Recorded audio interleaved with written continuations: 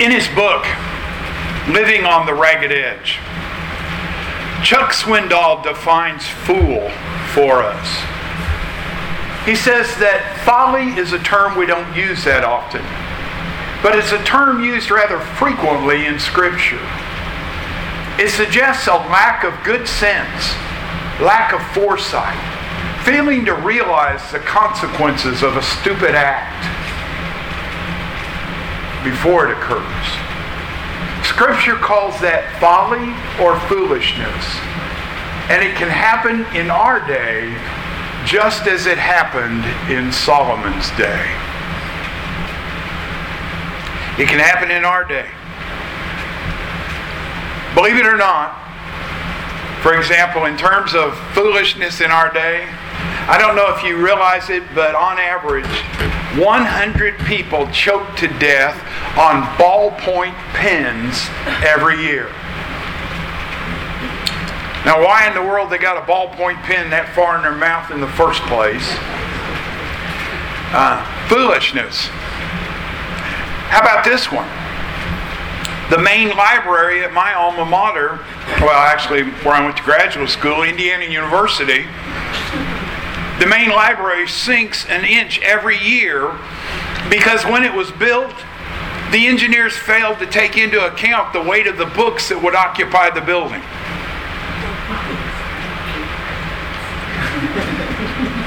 And speaking of books, the most shoplifted book in America is the Bible.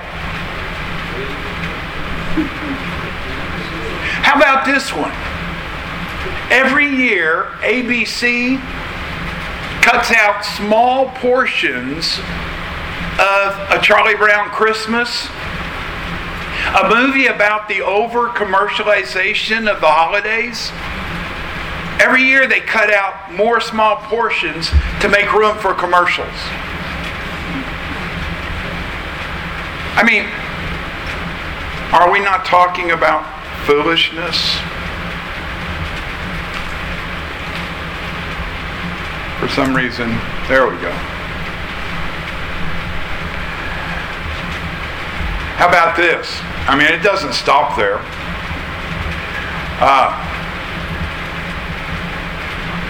In terms of health foods, my daughter has really gotten us onto eating better, cleaner, healthier. Before 2012, the largest producer or purchaser of kale in America was Pizza Hut. And they used it as a garnish for their salad bar. A garnish. Alexander Graham Bell, this is one of my favorites. Alexander Graham Bell invented the telephone, and yet he refused to keep one in his study because he feared it would distract him from his work. Isn't working. The strongest muscle in the body? The tongue. And yet, in England, the Speaker of the House isn't allowed to speak. I wish there were some speakers in our house that weren't allowed to speak. And how about this for foolish or dumb comments made by famous people? This one actually from the chief of police. The streets are safe in Philadelphia. It's only the people who make them unsafe.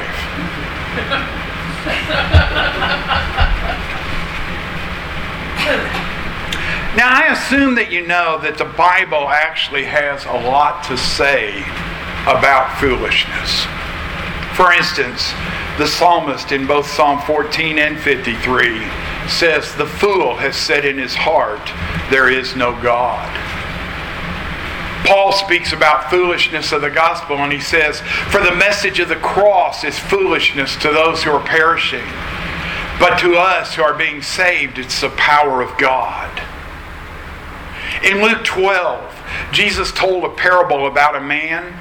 My Bible labels that parable the parable of the rich fool. It's a parable about a man whose land produced bountifully. And so, instead of being generous, he tore down his old barns and built new and bigger barns to store all the grain. And Jesus says this, quote, "But God said to him, 'Fool, this night your soul is required of you.'" You see, God considered the rich man who had made no provision for eternity to be a fool. Solomon gathered many proverbs on foolishness. Proverbs 10, chapter 12, chapter 15, chapter 24 all include proverbs about foolishness. And we've seen that previous chapters in Ecclesiastes, such as chapter 2, verses 14 to 19, and chapter 5, verses 1 to 4, and chapter 7, verses 4 to 17, all of those have dealt with the matter of foolishness. And now, in chapter 10, Solomon expands upon his conclusions. And he uses the word fool 6 times. And he refers to the subject 9 times in this chapter alone. The main term he uses speaks of the absurdity, the stupidity, the inconsistency, and he also adds, though, the concept of fat, dull, and heavy, which is often a metaphor for folly. I think we should get the picture. And as we move into the 10th chapter of Ecclesiastes, which many commentators have viewed as problematic in terms of trying to come about with some organization, I want to share just a little bit about how I believe there might be a better transition and a better way of looking at the close of chapter 9 and the beginning of chapter 10 to help us. If you have your Bibles in front of you, or your little booklet of Ecclesiastes that we provided, go with me to chapter 9, verse 17, and the beginning of chapter 10. Here's what we find. "The words of the wise heard in quiet are better than the shouting of a ruler among fools. Wisdom is better than weapons of war, but one sinner destroys much good. Dead flies make the perfumer's ointment give off a stench, so a little folly outweighs wisdom and honor." Remember, there were no punctuation marks in the original manuscripts. Punctuation and division of sentences and division of chapters came much, much later. What if we make just a little change of punctuation? What if we look at it like this? "The words of the wise heard in quiet are better than the shouting of a ruler among fools. Wisdom is better than weapons of war." Period. "But one sinner destroys much good, as dead flies make the perfumer's ointment give off a stench." You see, I agree with the commentator Dwayne Garrett, who points this out, that by changing that one comma to a period, and thus changing the break in the paragraph, it really makes a big difference. Because the words of the wise heard in quiet, and that break after war, actually gives us a very natural transition into the Proverbs that then come in chapter 10. So let's read chapter 10 together.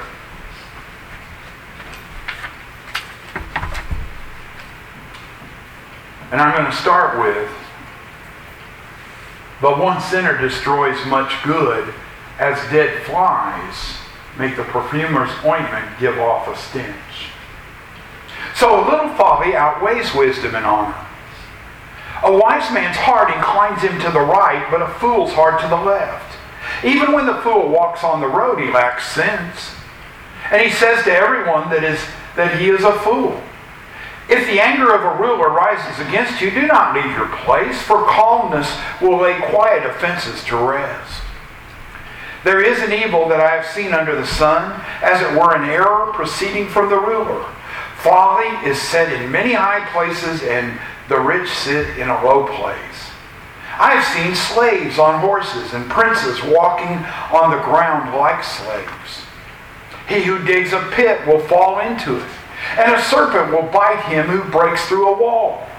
He who quarries stones is hurt by them, and he who splits logs is endangered by them. If the iron is blunt and one does not sharpen the edge, he must use more strength, but wisdom helps one to succeed.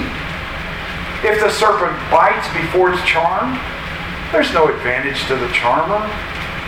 The words of wise men's mouth win him favor, but the lips of a fool consume him. The beginning of the words of his mouth is foolishness, and the end of his talk is evil madness. A fool multiplies words, though no man knows what is to be, and who can tell him what will be after him? The toil of a fool wearies him, for he does not know the way to the city. Woe to you, O land, when your king is a child, and your princes feast in the morning. Happy are you, O land, when your king is the son of the nobility, and your princes feast at the proper time, for strength and not for drunkenness. Through sloth the roof sinks in, and through indolence the house leaks. Bread is made for laughter, and wine gladdens life, and money answers everything. Even in your thoughts, do not curse the king, nor in your bedroom curse the rich. For a bird of the air will carry your voice, or some winged creature tell the manner. May God add His blessing to our reading of His Word. Toward the end of his search for meaning, Solomon realized that as long as his search was limited to life here on earth, human endeavors, he could find nothing but futility.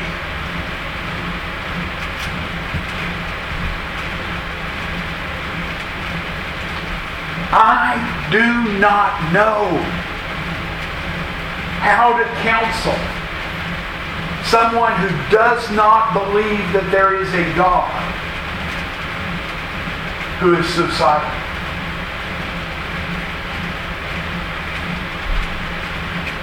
I've thought about it. I've read about it. I don't know how to tell them that life is worth living when life is tough, when they're facing death, when terminal illnesses are racking them with pain. If there's no life after death, why not call it quits? You see, life without God is meaningless. What? Get up every day to go to work so you can come home and go to bed, so you can get up and go to work so you can come home and go to bed, so you can get up and go to work so you can come home and have a weekend so you can rest, or go to the lake so you can come back and do it all again?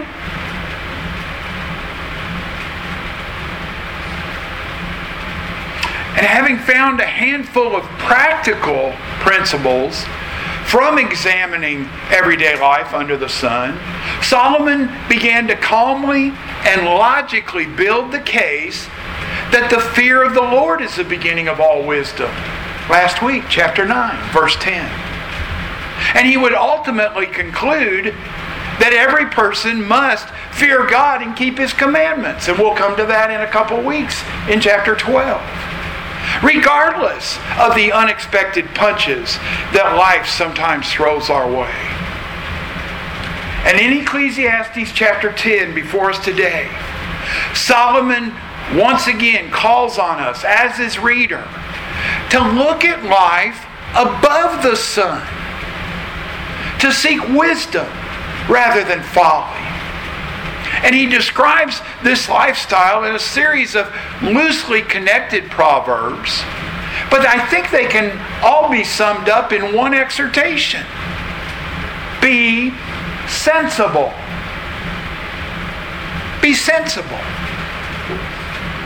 And I think the first thing that I see in this is just the sheer power, the potency of foolishness. You see it in verse 1 and then again in verses 5 to 7. Like the most highly concentrated chemical polluting a water supply, a little foolishness contaminates and permeates every part of life. We had a bacteria, and it was like 1 part in a million in our water system over at the camp at the beginning of the year. And the encouragement was just keep flushing the system. And we did. And eventually, we got a clear result. Now, that bacteria, we were told, was 99.7% harmless. But we took the provision and went and bought and provided drinking water until we were given a clear sign, even though they didn't restrict us, the state didn't. But finally, we were told, okay, everything's clear. Because one little bacteria was polluting our water supply. And the problem is that foolishness often parades itself across the lives of those who would claim to be the wisest and the most powerful. A sports commentator, not that long ago, makes a racist comment off camera. And though he had a past record that was actually exemplary, his career was finished.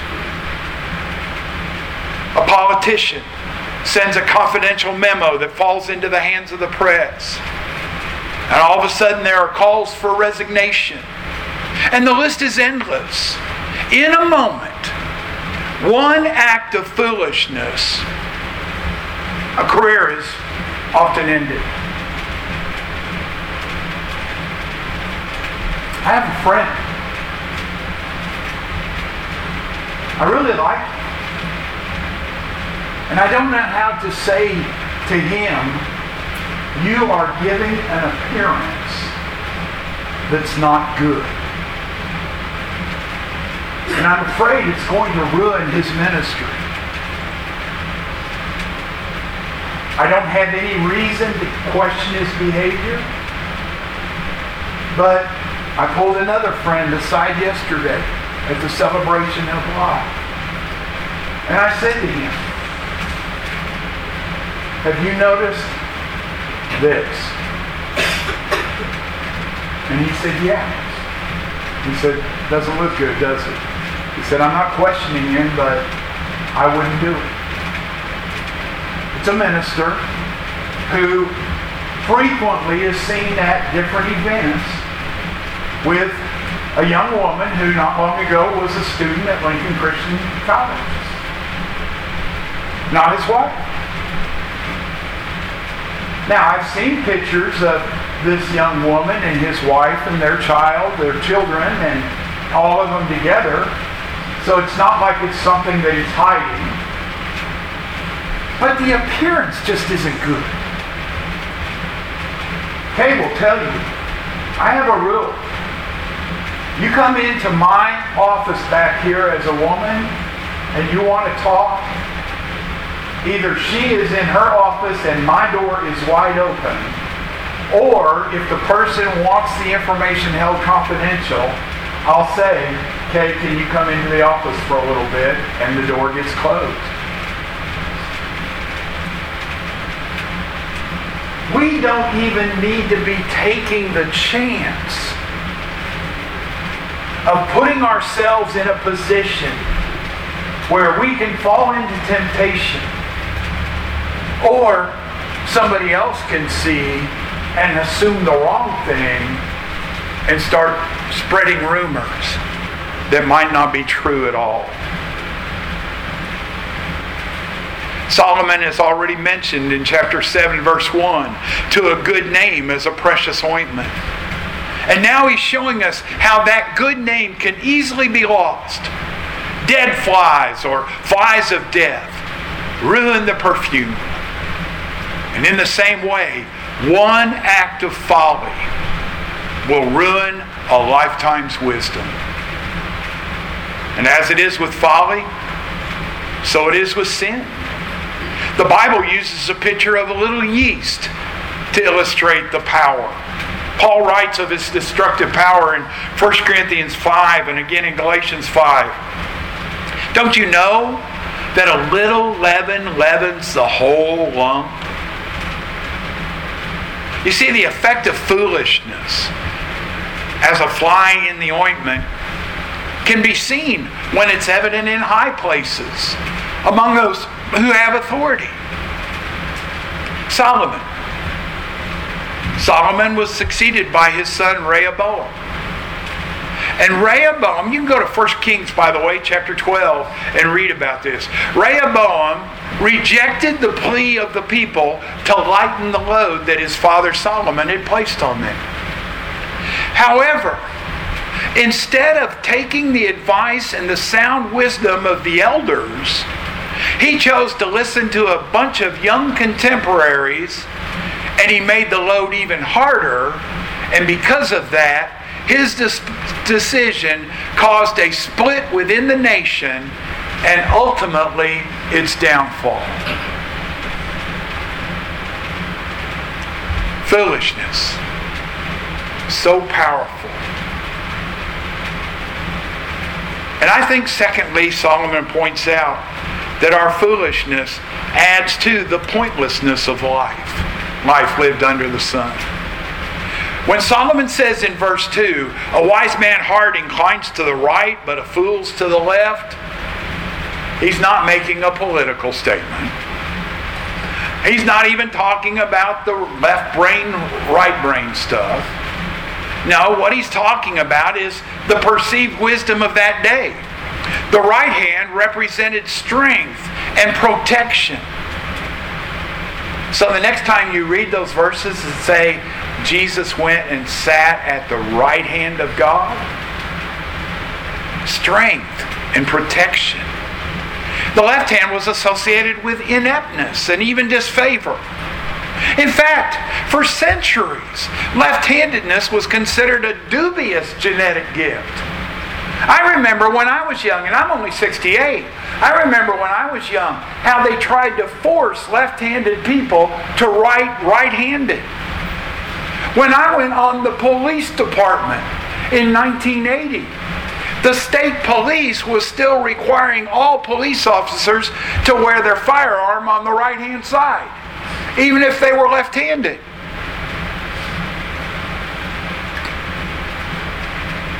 The idea conveyed in these verses is that wisdom and folly are seated within the heart of a man.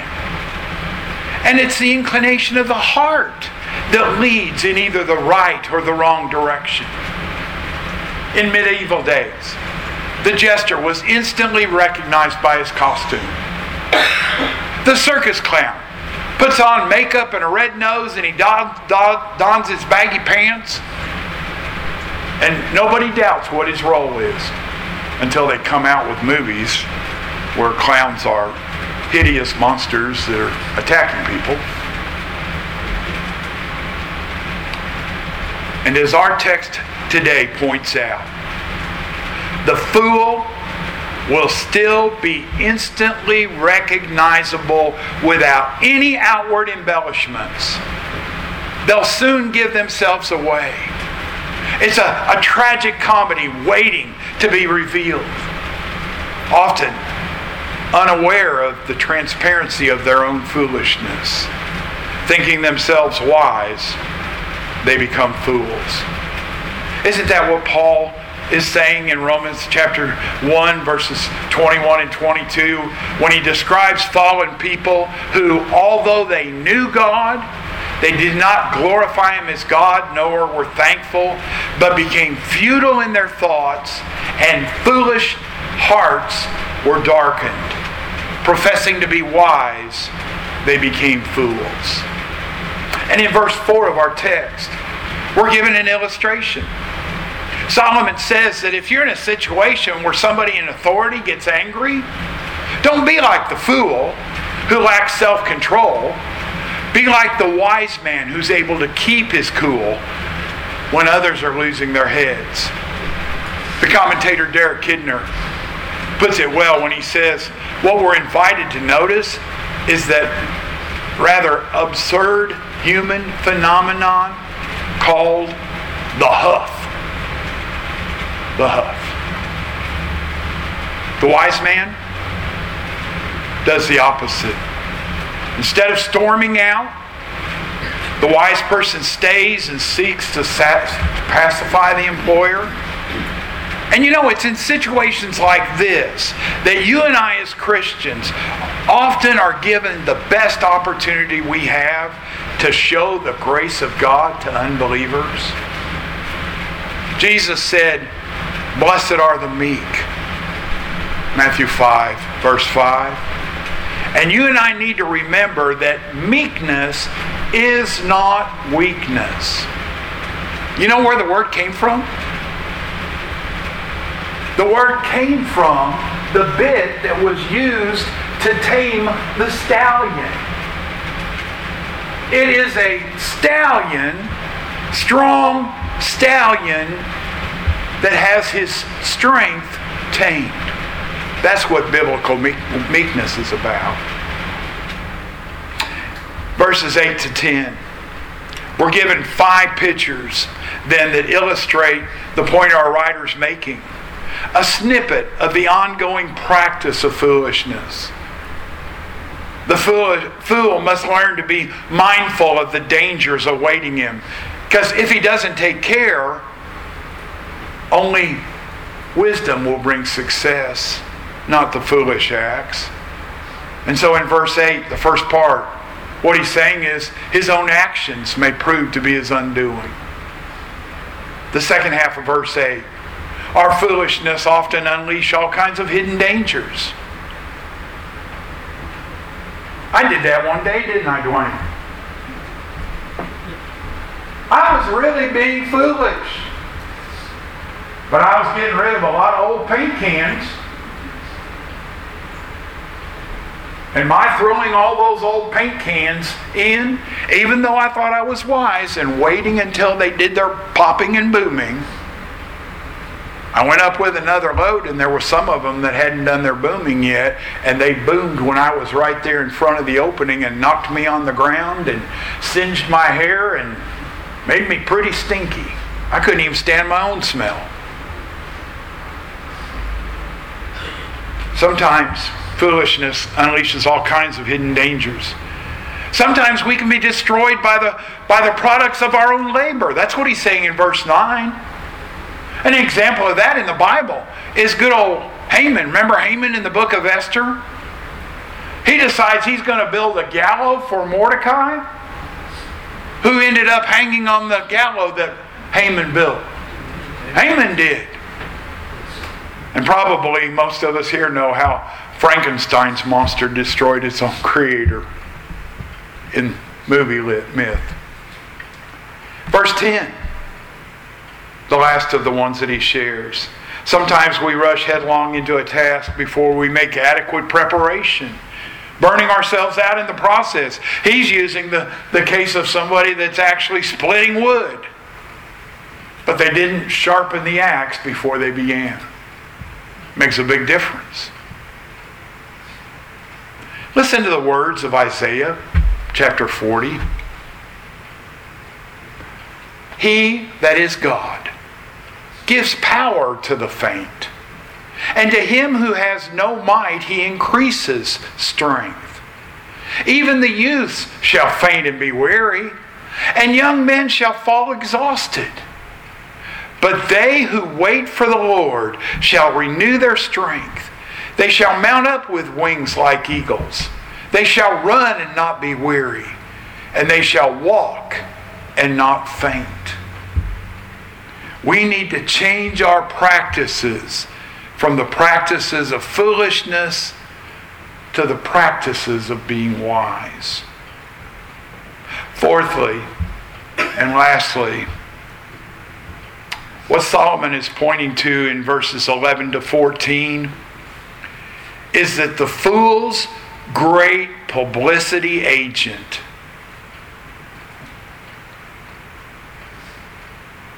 the promoter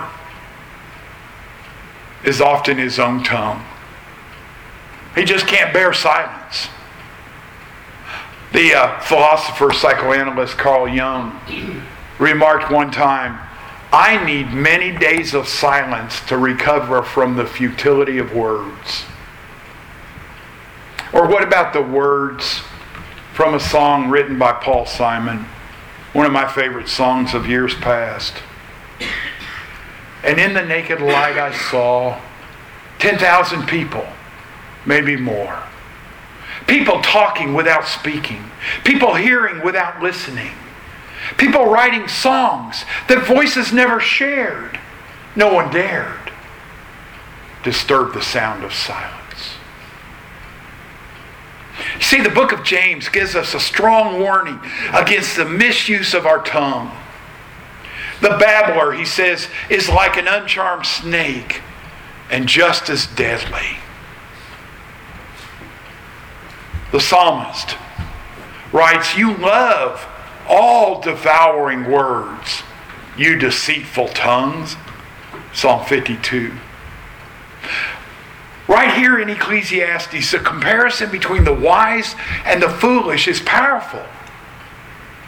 When a wise person speaks, the effect is positive. But a fool's words often lead only to destruction. The fool's speech is ungracious and often hurts others. But in the end, they'll often bring greater hurt to themselves. Someone said they heard a preacher one time precede his sermon with a prayer, "Lord, please make my words sweet, for I may have to eat them." And I think sometimes we do well to echo his words. Verse 13, our writer is talking about how maddening foolishness can bring out. The foolishness ceases to be just an aberration, and it actually becomes a pathological condition. I think it can be illustrated with depression as an example. Everybody here at one point or another has probably felt depressed. Circumstances, tiredness, a feeling of helplessness, they can weigh us down for a period of time. But thankfully, we emerge unscathed and probably a lot wiser. But for some, it becomes a clinical condition. When they say I'm depressed, they're not describing a feeling, but a state of being that has enveloped them. And so it is with foolishness. What can begin as a momentary act or word can end in a state of being. Now, I'm not going to ask you to raise your hand, but how many of you right here can know of somebody and could talk about somebody who at one point in their lives just decided they were going to do something foolish for the attention, and now their whole life seems to be a series of foolish acts just trying to get that ongoing attention. And often the next act has to be more foolish than the one that preceded it, or they don't get the attention they need. The writer here, our teacher, Koheleth, he says that the fool, he really doesn't even have a knowledge of the future, but he'll speak with great confidence on the matter. Theologically. Again, I don't want you to raise your hand. I don't want to see. How many of you read Jenkins and LaHaye's book, The Left Behind series? And, this is how the end's going to happen.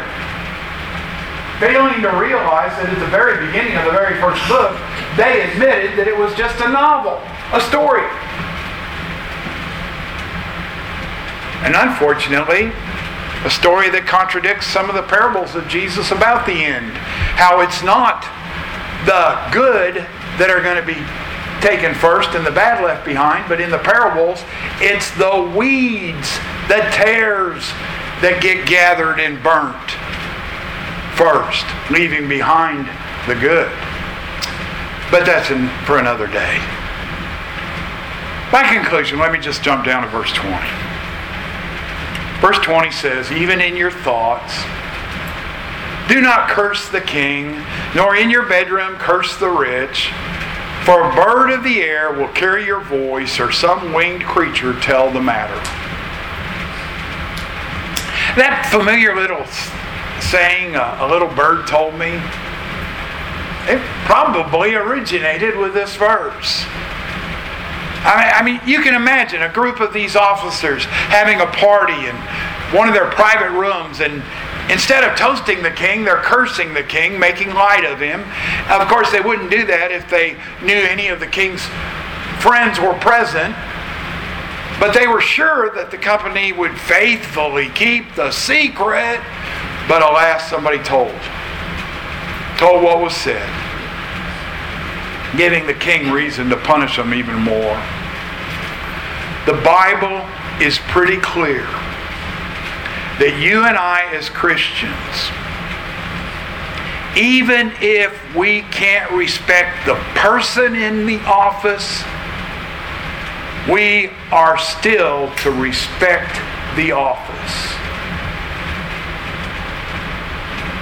And I don't think I have to reveal to you that right now I have no respect for Joe Biden as a person.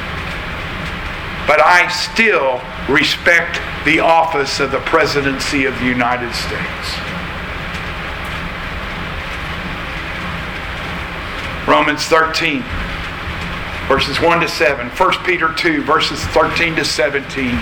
Even in the Old Testament, you find Exodus 22, 28. You shall not revile God, nor curse a ruler of your people. Now Solomon has now completed his review of his fourth argument that life is not worth living. The certainty of death.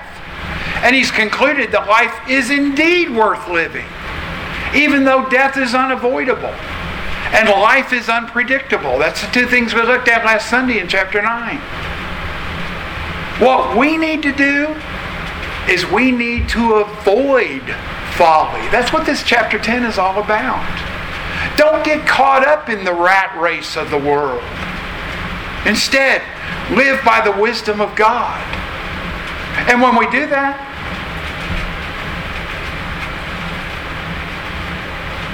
let me give you an example. No names mentioned. A friend of mine was convinced that tithing was the right way to live. And every time he received his paycheck, he moved the decimal point over 1, and he gave his tithe to God, and he put an equal tithe amount into savings. He ran into some financial problems at one point in his life. And his spouse said to him, what are we going to do? We've got this bill that needs to be paid. And he said, well, we're going to give our tithe to God, and we're going to put our second tithe into savings. And then we're going to try to figure out how to pay the bill and trust God. She got so mad at him that she threatened to leave. She didn't leave.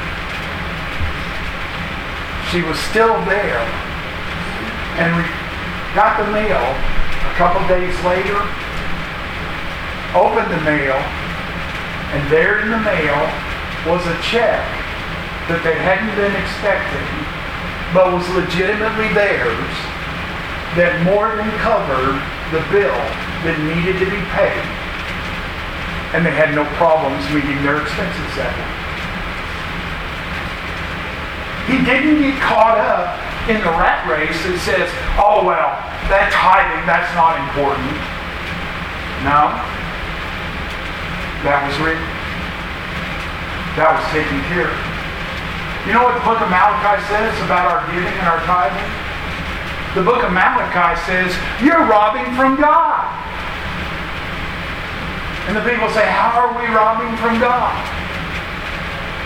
And the writer of Malachi in God's Word says, by not giving your tithe into the storehouse. But the rat race of the world, the economics of the world say, well, that doesn't make sense. Solomon says, live by the wisdom of God. So what's the best that we can do? Well, how about trust God, do our work, accept what God gives us each day, and live to the glory of God. Let's pray. Father God, we come before you today, often searching for what the right thing is to do.